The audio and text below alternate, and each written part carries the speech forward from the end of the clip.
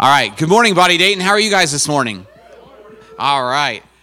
Well, it is my pleasure. I feel off-centered.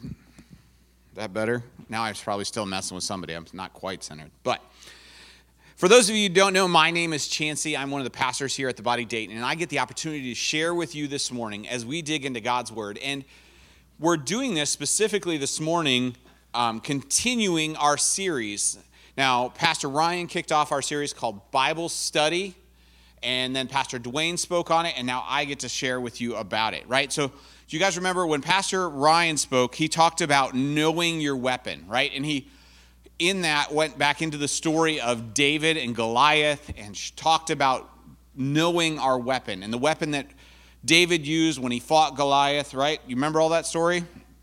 All right, so then we got Pastor Dwayne, and he talked about how to use your weapon, right? And sometimes we use the weapon offensively, sometimes defensively. Sometimes we just need to practice with our weapon, and he walked us through the Romans road, right? So we were studying the book of Romans, we're talking about all those things that maybe you'd heard of the Romans road, didn't really know what it was, but that passage is walking through that, specifically leading up to our opportunity for a response to Jesus Christ. So today we're going to continue our series on Bible study, and I'm going to keep using the word weapon, but I'm going to turn it around, because when we talked about knowing our weapon and using our weapon, right, that is somewhat based out of the weapon that we're talking about there is the Bible uses the sword of the Spirit, which is the word of truth, or the Bible, as our weapon, right? And so there's definitely references back to that, and which made sense because we're doing a series on Bible study. So I'm taking a slightly different take on that today, because when I'm going to talk about the weapon of why, which doesn't really apply, like this isn't a bunch of why, but my goal in this is to talk about using the question of why when I study the Bible. Because Ryan so beautifully brought out to us, right, how many times have you guys heard the story of David and Goliath? Right? It's not just a Bible story. It's not just for those that are in church, right? And the Bible story portion of it, right? Popular culture knows the story of David and Goliath, right? And because it has become so familiar, it's easy to gloss over that story. So today, we're going to hit another story from the Old Testament, and we're going to use the weapon of why to ask some questions while we study this to kind of understand what it is that God's trying to teach us in the middle of this. Right? So as we get into this, kind of the reason this got put on my heart came all the way back at the youth retreat. And the speaker at the youth retreat talked about one of the plagues from Egypt. And he said, yeah, I'm not really going to go into like kind of why those plagues were. But, you know, do you ever have one of those things where like somebody says something and you're like, now I need to understand how that works. I'm an engineer. That's pretty much my life. Right? If you show me something, I want to understand how that works. I want to tear it apart, break it down, and see if I can redo it. Or watch a YouTube video of how to do it. I was talking to somebody else this morning, right? Like this is how I learn. So I love tearing things apart, figuring out how they work and how they go. So you're going to go on a journey with an engineer, pastor, this morning, and we're going to try to figure out how this works. So the why, this Egypt, there's 10 plagues, right? So how many of you guys have kind of heard this story, heard references to the story, right? Being in Egypt, there was 10 plagues. Some really bad stuff happened, and there was with the Pharaoh, and right? So we're going to dig into that a little bit more today. So you also are stuck with a Star Wars fan, right? So how many Star Wars fans in here? Right? Okay, so what we're going to do right now, this is the part of the Star Wars movie, right, where you've got the stars in the background and the marquee starts to scroll, right? You got to figure out the setting, like what's going on in the galaxy far, far away before we get into the story of this movie, right? So this is me. I want to set this up a little bit because my first question of why is, why are the children of Israel in Egypt? So how did they get there? The problem is I'm also a dad. That's not a problem, but when it comes to how do I communicate things, right, you're going to get the dad part of me too, because how many of you have watched Frozen? All right. How many of you have watched Frozen 2? All right. How many of you remember the part in Frozen 2 where where Olaf comes out and like does the recap of all of Frozen 1 in like 30 seconds? Like, if you haven't seen it, it's pretty funny because, well, Olaf is just funny. So I thought about doing the recap of everything that led up to this point as Olaf did. I just don't know that I could do it. But we're going to get a quick short recap. Hey, where's Ryan? Ryan, I think it would be awesome. Just an idea. Feel free to take this or throw it in the trash if you want. Ryan's a comedian. I would love to see Ryan do a bit with Bible story recaps by Olaf because I think Ryan could kill that. So we're going to go into this a little bit, and I'm going to jump back, and we're going to start with Abraham. So I know, the world's been created, flood, then we'll get to Abraham, right? And with Abraham, you have Father Abraham. So who can say that without wanting to sing the song? I mean, it's pretty hard. If any of you have worked in children's ministry with me, I love that song because it wears the kids out. And if you don't know, it's like got this catchy tune and these actions, and it says, Father Abraham had many sons had Father Abraham, which, yes, oh, this is the greatest. I love this church. You guys are so good. All right, so Father Abraham and many sons. So if you haven't read this part of the Bible, Father Abraham didn't literally have many sons. Father Abraham had how many sons? One. Right? So it took some faith, but it starts with Abraham, right? God comes to Abraham, talks to him, says you're going to be the father of great nations of people, right? And he had one son. Okay, God, don't see it, but okay, it's starting, right? So that's Father Abraham, his one son. The story goes on. God tells him to sacrifice the one son that he actually has, right? And then as a test of his faith. So we're kind of getting the flow of how things are going here, right? So Isaac says, I almost got sacrificed. I want to have at least two sons in case God wants to sacrifice one of my sons, right? Okay, maybe that's not exactly what happened, but he had two sons, right? So Abraham had Isaac. He had two sons, Jacob and Esau. Welcome to this Bible telling about truth where there was parents that had favorite kids, right? Esau was the outdoorsy hunter, and it was dad's favorite. Jacob was the stayed home and worked at home and was mom's favorite, and the sibling rivalry takes off. So we've got Abraham, Isaac, Jacob, and Esau. Well, later on, we'll find out that Jacob said, what's with two sons? I need to have 12, right? I mean, he's escalating here a little bit. But of his 12 sons, one of them was Joseph. And the sibling rivalry that he experienced went a little bit farther because 10 of the brothers ganged up on one of the brothers, sold him into slavery in another country. Didn't sound very good, but this is the Bible. This is how this played out, right? This is what really happened. So now here's Joseph in another country, slave, starts working hard, doing everything he's supposed to do, gets thrown in prison for something he didn't do, interprets dreams. Everybody forgets about him interpreting the dream, gets left in prison for a couple more years, finally comes out of prison, interprets the dream for the Pharaoh, ends up being number 2 in the land and owning everything, right? Redoing the entire Egyptian economy to save up for years of famine. Years of famine rolls around. His family's now starving in their country. They end up back in Egypt, right? And they come there, and then Joseph takes care of them, gives them a whole part of the country to live in, and they start to grow. So that's how they got there, right? That's how those pieces fit together. So now we've got Joseph's family and all of his 11 brothers all living there in Egypt, and they start to multiply. Well, what happens when they start to multiply?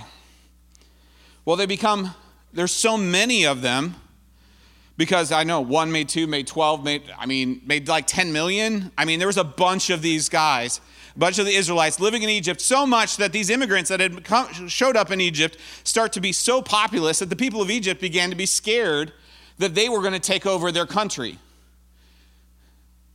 So these ruling people in their own country where a bunch of immigrants showed up start to get so freaked out they make them all slaves.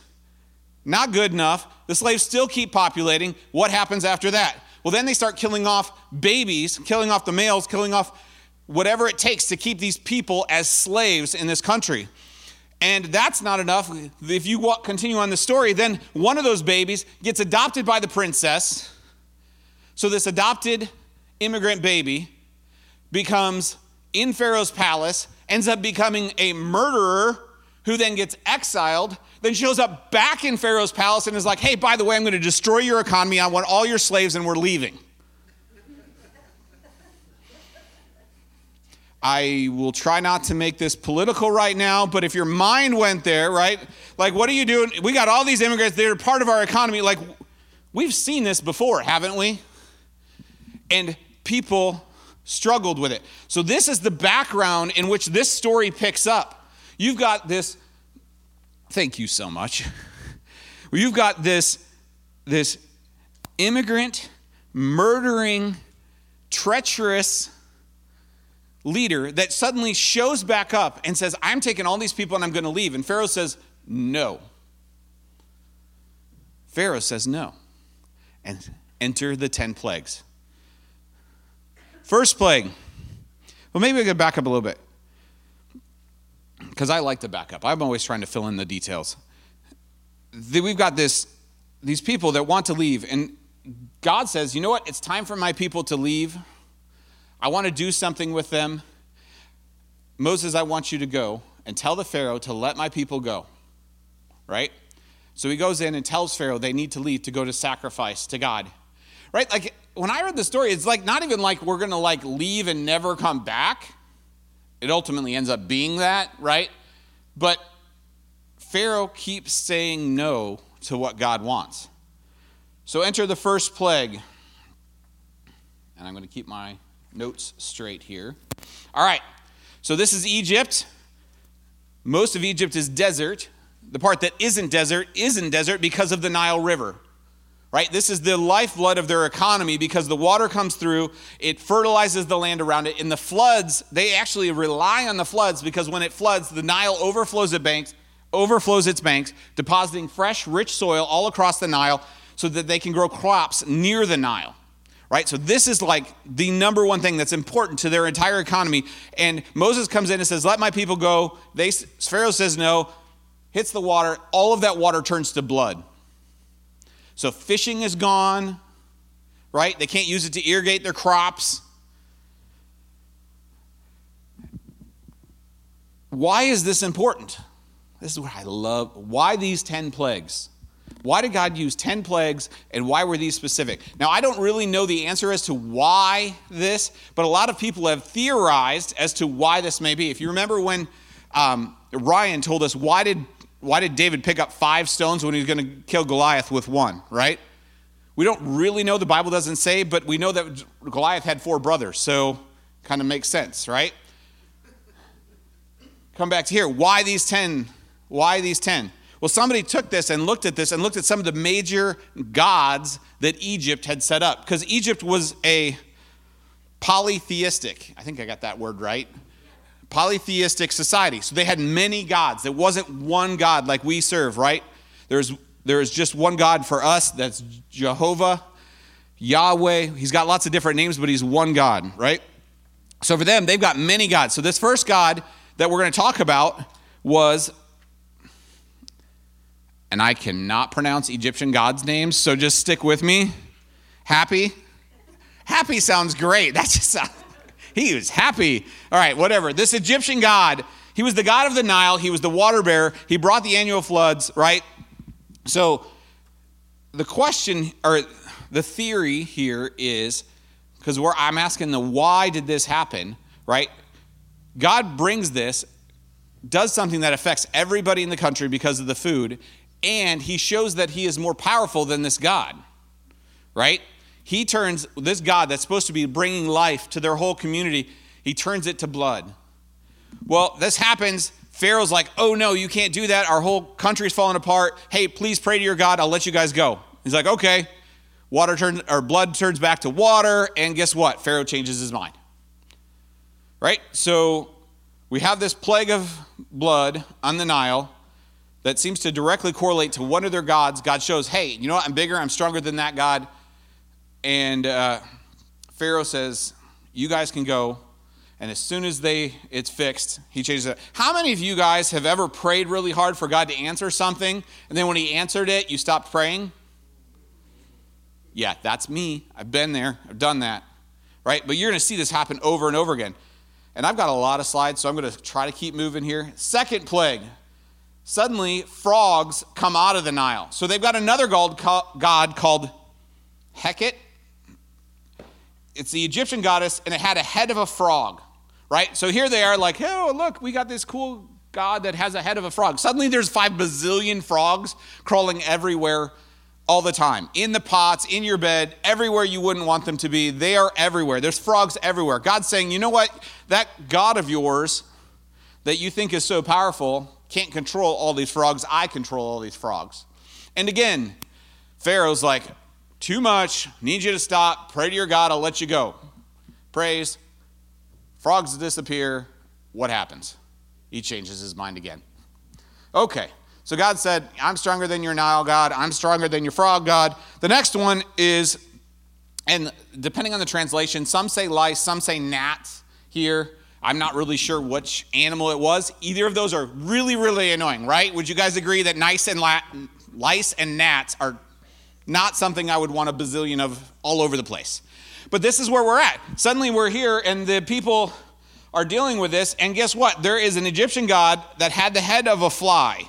He was the God of creation and moves the sun and movement of the sun and rebirth. And his name was Khepri or something like that. Right? So again, there's this God that they think is so great. And God's like, you know what? That God is not that great. I control the lice and the flies and the gnats and the whatever, or the lice and the gnats, right? Same story, 4th verse, right? Praise to God. Let this stop. As soon as the flies are gone, or the lice are gone, or the gnats are gone, Pharaoh changes his mind. Next thing, death of cattle and livestock. So they've got this god named Hathor, who is the Egyptian goddess with the head of a cow. Man, they just pick weird faces for their gods. Okay. But this was the goddess of love and protection. Not so protective if all your animals suddenly die, right? What happened? Same song, 5th verse, right? I'm sorry, I'll let you all go. Just pray to your God stops this. God stops it, and he changes his mind. Okay, we're not done. We've seen Happy, Hecate, Geb, and Khepri, and Hathor. So 6, ashes turned into boils. So they take these ashes and basically like throw them into the air, right? And it suddenly turns to boils on everybody. Now this hurts, right? This is physical pain on all the people. And Isis was the Egyptian goddess of medicine and peace, right? So here you've got ashes that go out. Everybody's got boils on. How many of you have ever had like a boil on their skin? You don't have to raise your hand. That might be awkward. But I had something on my skin that hurt really, really bad. And I think they told me it was a boil. I don't know where it came from, what it was. I don't know anything about boils. I just remember I had something that hurt really, really bad. Can't imagine being completely covered in them. Right? But that's what happened. Everybody is in pain. You can't lay down, it hurts. You can't stand up, it hurts. Right? That's not enough. Things are going to keep on going. What happens next? Oh, hail rains down in the form of fire. I don't know how you have hail raining down in the form of fire, but it sounds bad. Right? I mean, this is like, and there's a warning. If you read the passage, there's a warning that goes out. God says anybody not in shelter is going to die. Like if you're out in the field, you're going to die. Because this hail probably wasn't the little pecks, right? Like this was enough that it was killing anything alive, destroying all the crops. And so if you read the passage, the Israelites put all their people in shelter, and even some of the people that began to fear the God of the Israelites put their stuff in shelter. But others were like, that's not a real God. Or my Egyptian God will protect us. Guess what? Anything out in the field was dead. Hail rained down from the sky. If that wasn't enough, God followed that up with locusts. All right? They had a god, and his name was actually kind of normal, Seth. So whatever. I don't know why he got the loser name, but no, just kidding. Sorry, if there's anybody here that has the name Seth, I'm just kidding. Because all the other ones were so weird. This one was actually normal. So Seth was the Egyptian god of storms and disorder, right? And a storm of locusts come in and basically eat anything that is vegetation, right? So we are on plague number 8. By this time, your cattle are dead. Anybody that got left outside was dead. The crops were all done. There was blood everywhere. I mean, this place is a disaster area now. And if that wasn't enough, we're going to get to a God that you probably haven't heard of the last 8, right? And maybe you have, I don't know. This one seems to show up in a lot of the movies, right? So who's the sun god in Egypt? Ra. Very, very good. Right? So this shows up in the movies, right? So this one, we're starting to get serious now. And God puts down 3 days of darkness. So this isn't just like 3 days of a solar eclipse. This is even weirder. Because if you read the Bible, it was dark, and so dark where the Egyptians were, you couldn't see your hand in front of your face, but it was still light where the Israelites were.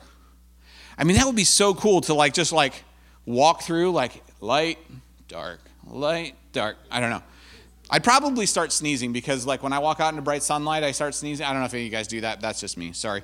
But that's what I would be doing. So anyways, God says, okay, you think you've got this super powerful God that's Ra, the sun god? Watch me blot out the sun for 3 days where you can't see, you can't move, you can't go anywhere because it is so, so dark. Again, Pharaoh says, hey, I'm done. You guys can go. And then he changes his mind. Now we're getting to the 10th plague. And one thing that you need to know about this 10th plague is, does anybody know who the most important god was in Egyptian society at this time? Pharaoh, exactly. Pharaoh himself was the most important god to the Egyptian people. This is the guy. You are to the guy now. And he's the goat of Egyptian gods, right? Except they probably have an Egyptian god that is a goat. But, and for those of you who don't know, that stands for greatest of all time. It's an acronym that people use. But, so you've got this God that they think is the best. It is Pharaoh himself. And here's where God comes in and says, I'm even stronger than him. And this is the topic of the Passover. And I believe I'm going to get the opportunity to share with you a whole different sermon about the Passover because it's crazy how this event ties through the entire Bible. But in short, God says, I'm going to come and I'm going to kill the firstborn over the entire land. And if you need to kill and make a sacrifice to me and put the blood on the doorposts, right? And then the firstborn won't die. Ultimately, Pharaoh didn't do this, and his child died. This was a very direct showing that God was more powerful even than their most important God. The Pharaoh that was supposed to protect them, from the people's perspective, all these plagues happened, and then Pharaoh did something and the plague stopped, right? They didn't necessarily know that Pharaoh agreed to let the Israelites go and that Moses prayed to the God of heaven and then it stopped.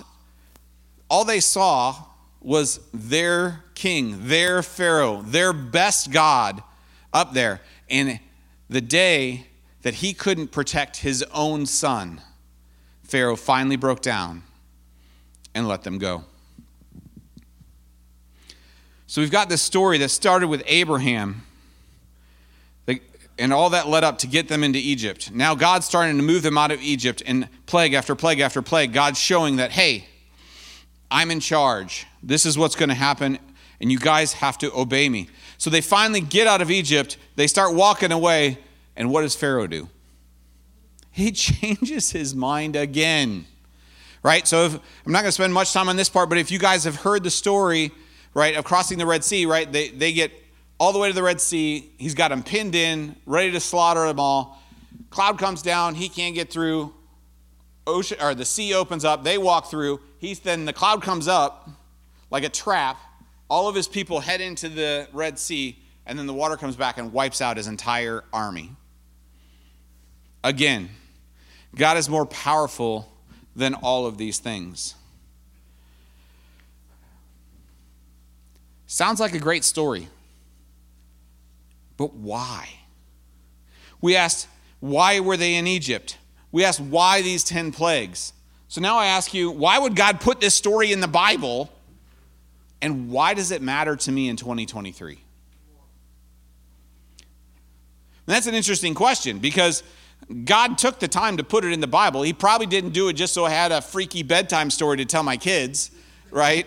So why did God put this in the Bible? Well, over and over, what did we see in each one of these plagues, including what did we see at the Red Sea? It was God saying, I'm stronger than these gods that you set up. It's saying, I don't need you to protect yourself. I need you to trust me. You know, what happened after that?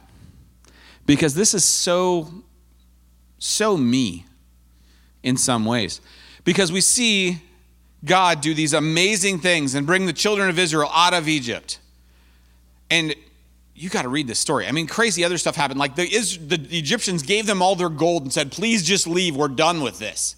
So they went from being slaves to being the richest group of people basically on the planet, walking out through the desert. Then they freak out because suddenly there's these chariots coming after them. God opens the thing and they go on through and wipes out the whole army that was chasing them. You'd think by now they'd be like, our God's pretty awesome, right? What happens after that? Oh, Mount Sinai. Who's heard of the 10 Commandments? Who knew that the 10 Commandments came 2 times?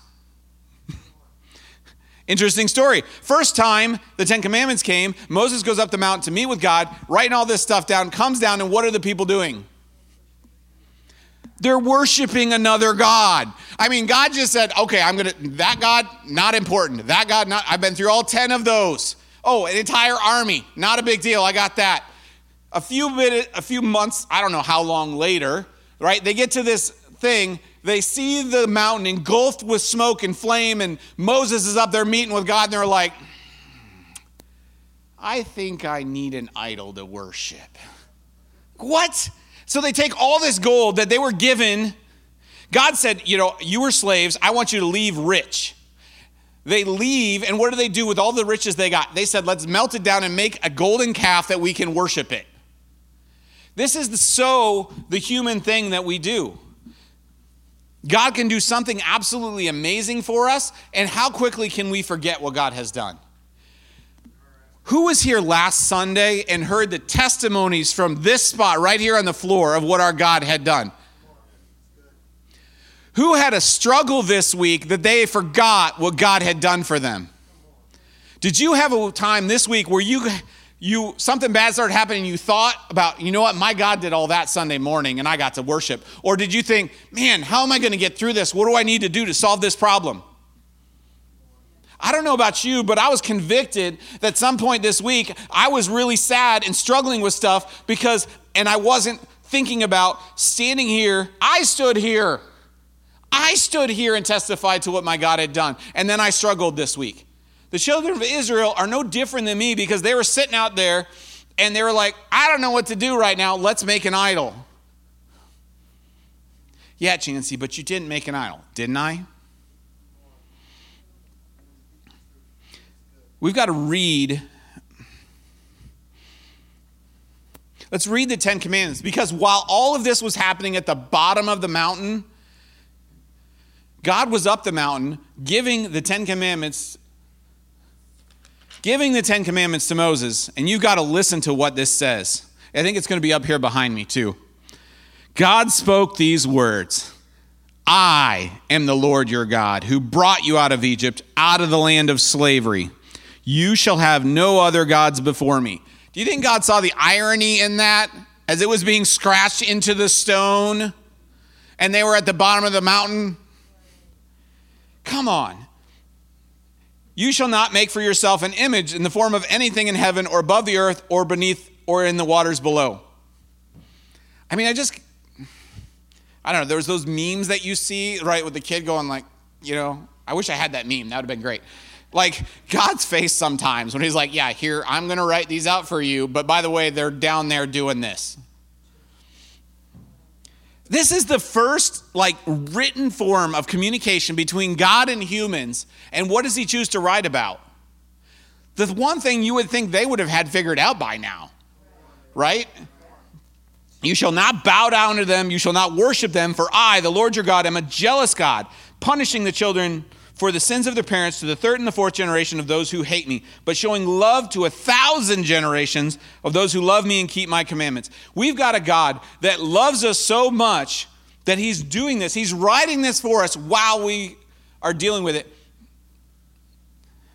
The Bible says God demonstrates his own love for us in this: while we were still sinners, Christ died for us. I didn't have to become perfect before Jesus loved me.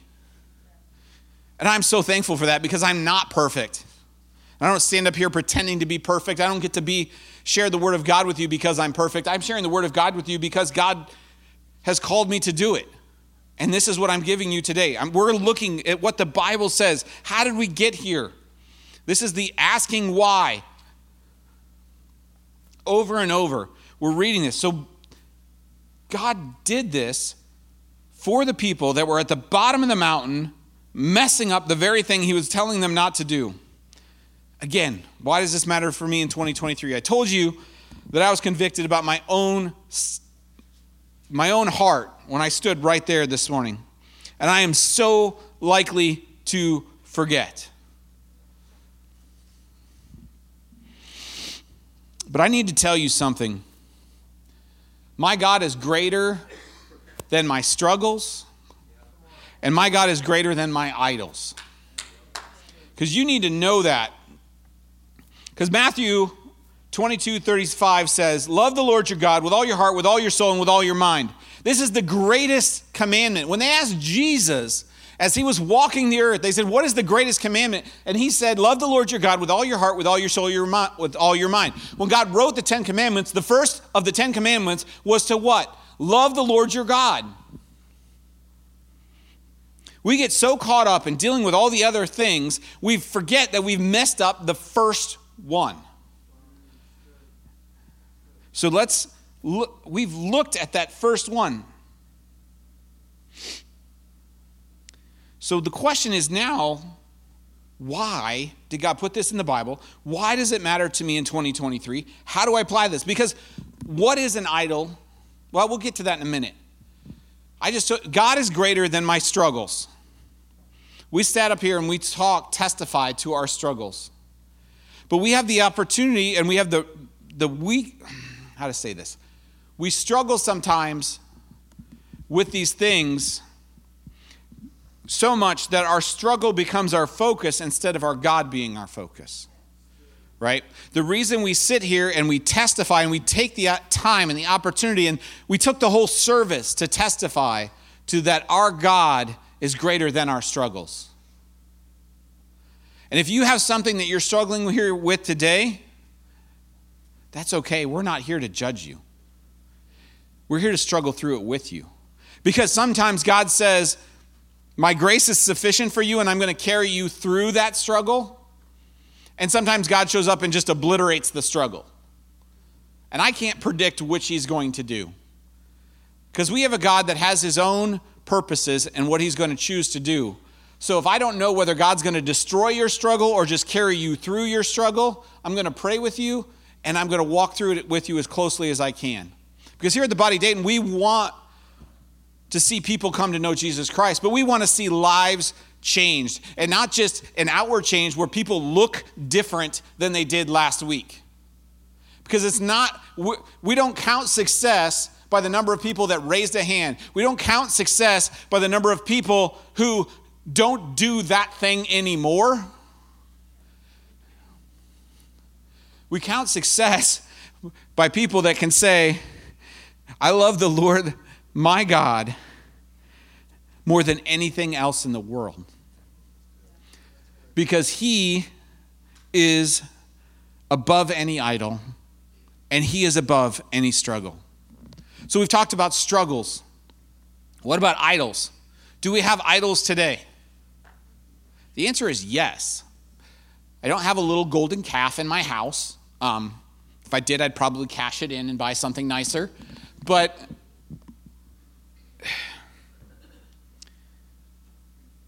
what things have we made idols? Because sometimes the thing that we wanted and we thought was going to bring us salvation ends up putting us in bondage. For the children of Israel, they were way back, for the literal children of Israel, the 11 brothers and Israel himself, or Jacob was his first name, then he became called Israel. They thought the salvation was moving to Egypt and getting all this food. They basically won the lottery. They now had their own land. They had their own food. They had the second in command in the entire country on their side as their brother. Little time passed, and now they're slaves in the place that was supposed to be their salvation. That's what they thought. They leave Egypt. They get loads of gold. They turn it into a calf and become slaves to another idol. What is it in your life that you have decided you wanted so bad that this is the thing that's going to make me happy? And you've gotten more focused on that than focused on God. Sometimes it's a relationship. Man, if I just wasn't lonely anymore, if I just had that special someone in my life, maybe if I just had enough money, then my life would be so much better. And then you get so focused on trying to get that money. But maybe that you wanted the special someone so bad, then you got them and realized that wasn't the blessing that you wanted. Because they're not that. And maybe you got the money and realized that the love of money and the pursuit of money isn't all it's cracked up to be, because it doesn't solve all your problems. It can solve some problems for a time, but this is not what God has called you to. And I'm just giving a couple of examples because I don't know what that is for you. Maybe you wanted the car and you got that great car, and now you spend all your time fixing that car. If I didn't have to rent and I had a house, and you get a house and the storm comes and blows the roof off and the water softener's not working, and the mower broke down, I can't even mow the yard, and right? The things that we can get so focused on that I will be happy when, and God's just sitting there saying, I'm right here. That isn't what's going to make you happy, because you can focus on all of these things over and over and over again, but they aren't what God's calling you to do. And they aren't what God's telling you is going to bring you fulfillment and joy.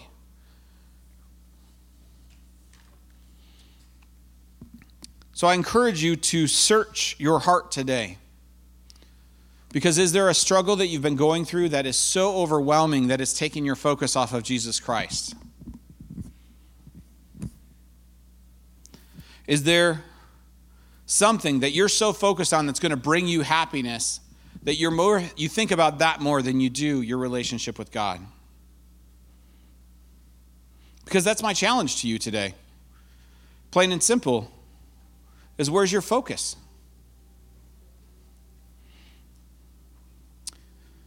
Today we're talking about Bible study. And I suggested the weapon of why. We started asking why. Why were they in Egypt? Then why did God use those 10 plagues? We could ask, why did God give that as the first commandment and the greatest commandment? Because he knew we were going to mess it up.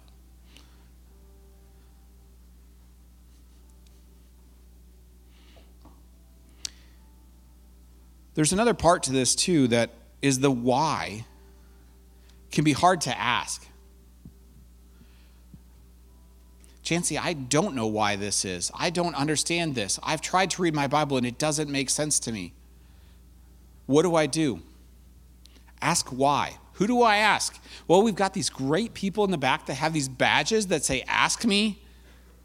And they're probably all going to kill me now because you're going to go back to ask them a hard question.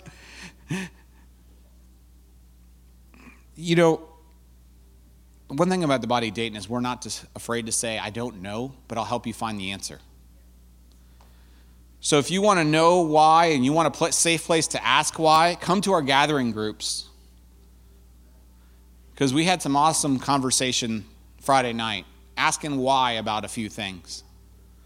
Why does God ask us to tithe? Why does God, right? Those are safe places to ask those questions.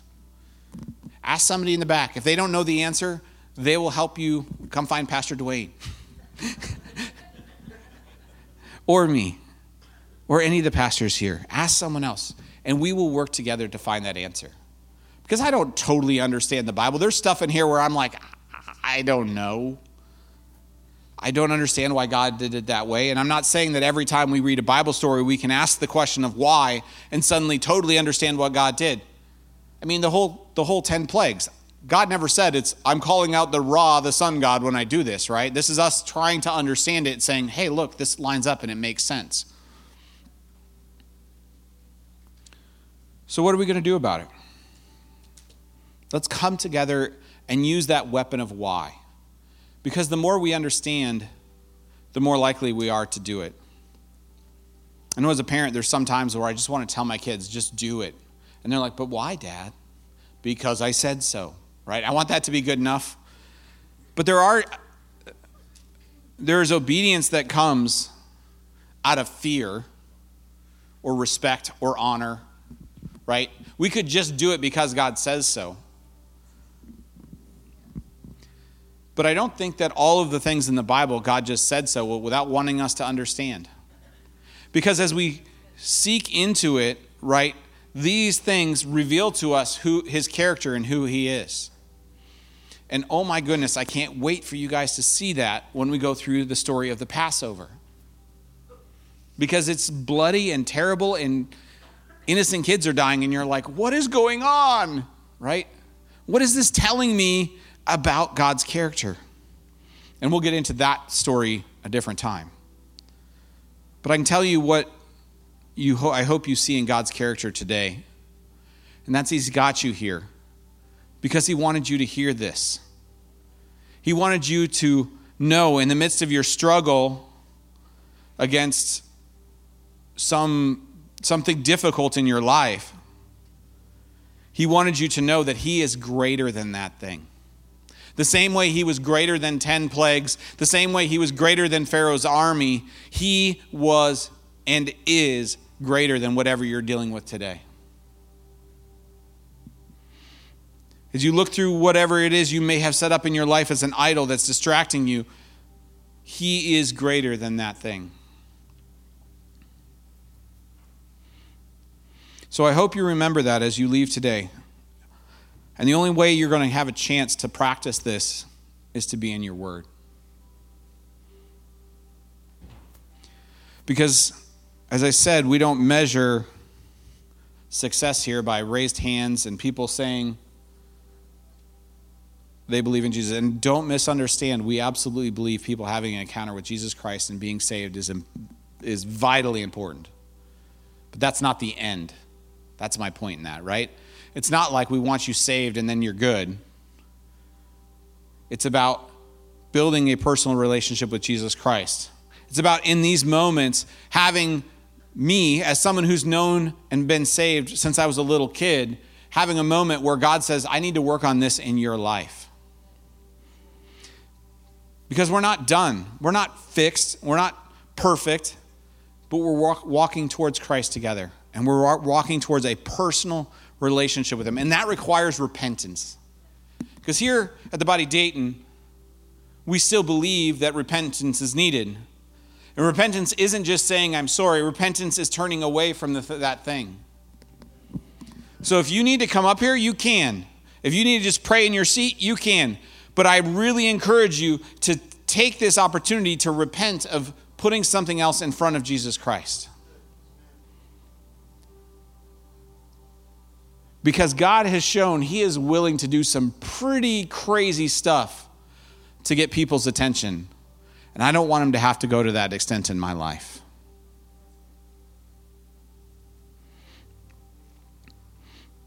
I want to have a relationship with him where he says, hey, Chancy, do you remember Sunday? As you're struggling with this right now, do you remember Sunday and the testimonies of how great I am? Rely on that. And I want that to come in a still small voice. And I want to repent and change there before God has to come with the 2x4 and hit me really, really hard until I remember that he is the greatest God on the planet. And there are no others. There isn't a ranking. This is my engineer saying it's binary. It's 0 or 1. It's true or false. There is God and there is nothing else. And we won't stop saying that here. We don't back away from the truth that's in the Word of God. I skipped one of the verses I was going to read you earlier. But in the middle of that, in the middle of the plagues, God says, I'm doing this so that Pharaoh, that all the people of Egypt and all the people of Israel will know that I am God. You're the people sitting here in church that profess to know Jesus Christ. He's doing it so that you too know that he is God. Don't overlook it. Don't walk past it. Don't be like, oh yeah, I know that God is greater than everything else. Take a moment. Let him be greater than the thing you need to do in the next 5 minutes and fellowship with him. And I hope you lay that down when you come in to worship him in song, but I hope you lay that down when you come to worship him, to put those things out of your mind during the speaking time when God's trying to speak to you through the words in his book. Because the same discipline of putting him first and singing about how great he is needs to be played out 10 minutes later when there's some dude in a flannel shirt talking from the front. Not because I'm important and you should listen to me, but because this is important. Thank you for listening with me this morning. Please search your heart. See what it is God wants to change in your life. And I look forward to standing up here with you, testifying to what God has changed in us. Let's pray. Father God, we love you. Thank you for your patience with me. God, I stand before you as someone who knows and has known for all of my life, it seems like, that you are the God of the universe, the one and the only God. And like Peter walking on water, who looked away for a moment and stopped keeping his eyes on you and began to sink. I struggled with that this week. Lord, I stood in front of this church and testified about all of your blessings, and then I struggled and worried about your blessings this week. Forgive me, Father. Forgive us. Lord, we want to be a church that loves you with all of our heart, with all of our soul, with all of our mind, with all of our blessings, with all of our time. God, you alone are worthy. And we acknowledge that in this moment. Thank you for putting these stories into your word so we can read them over and over again when we forget and we make a mistake. And Lord, thank you that you're God enough to handle our whys. Because there are some whys in my life that I just don't understand. There's people that I've lost, and I don't understand why. But you are God. So God, I'm glad that in this situation, even though I know you're not just going to come and destroy that trial, and I'm not going to see that person until heaven, you are going to walk me through that trial and walk me through that loss. Walk me through the pain of missing someone. God, thank you. Lord, we repent of our lack of focus on you. We repent for not putting you first and foremost. Thank you for loving us anyways and being there to catch us when we turn around and seek your face. In your name we pray. Amen. Thank you for coming to the Body Dayton. I hope you're blessed. Have a great day.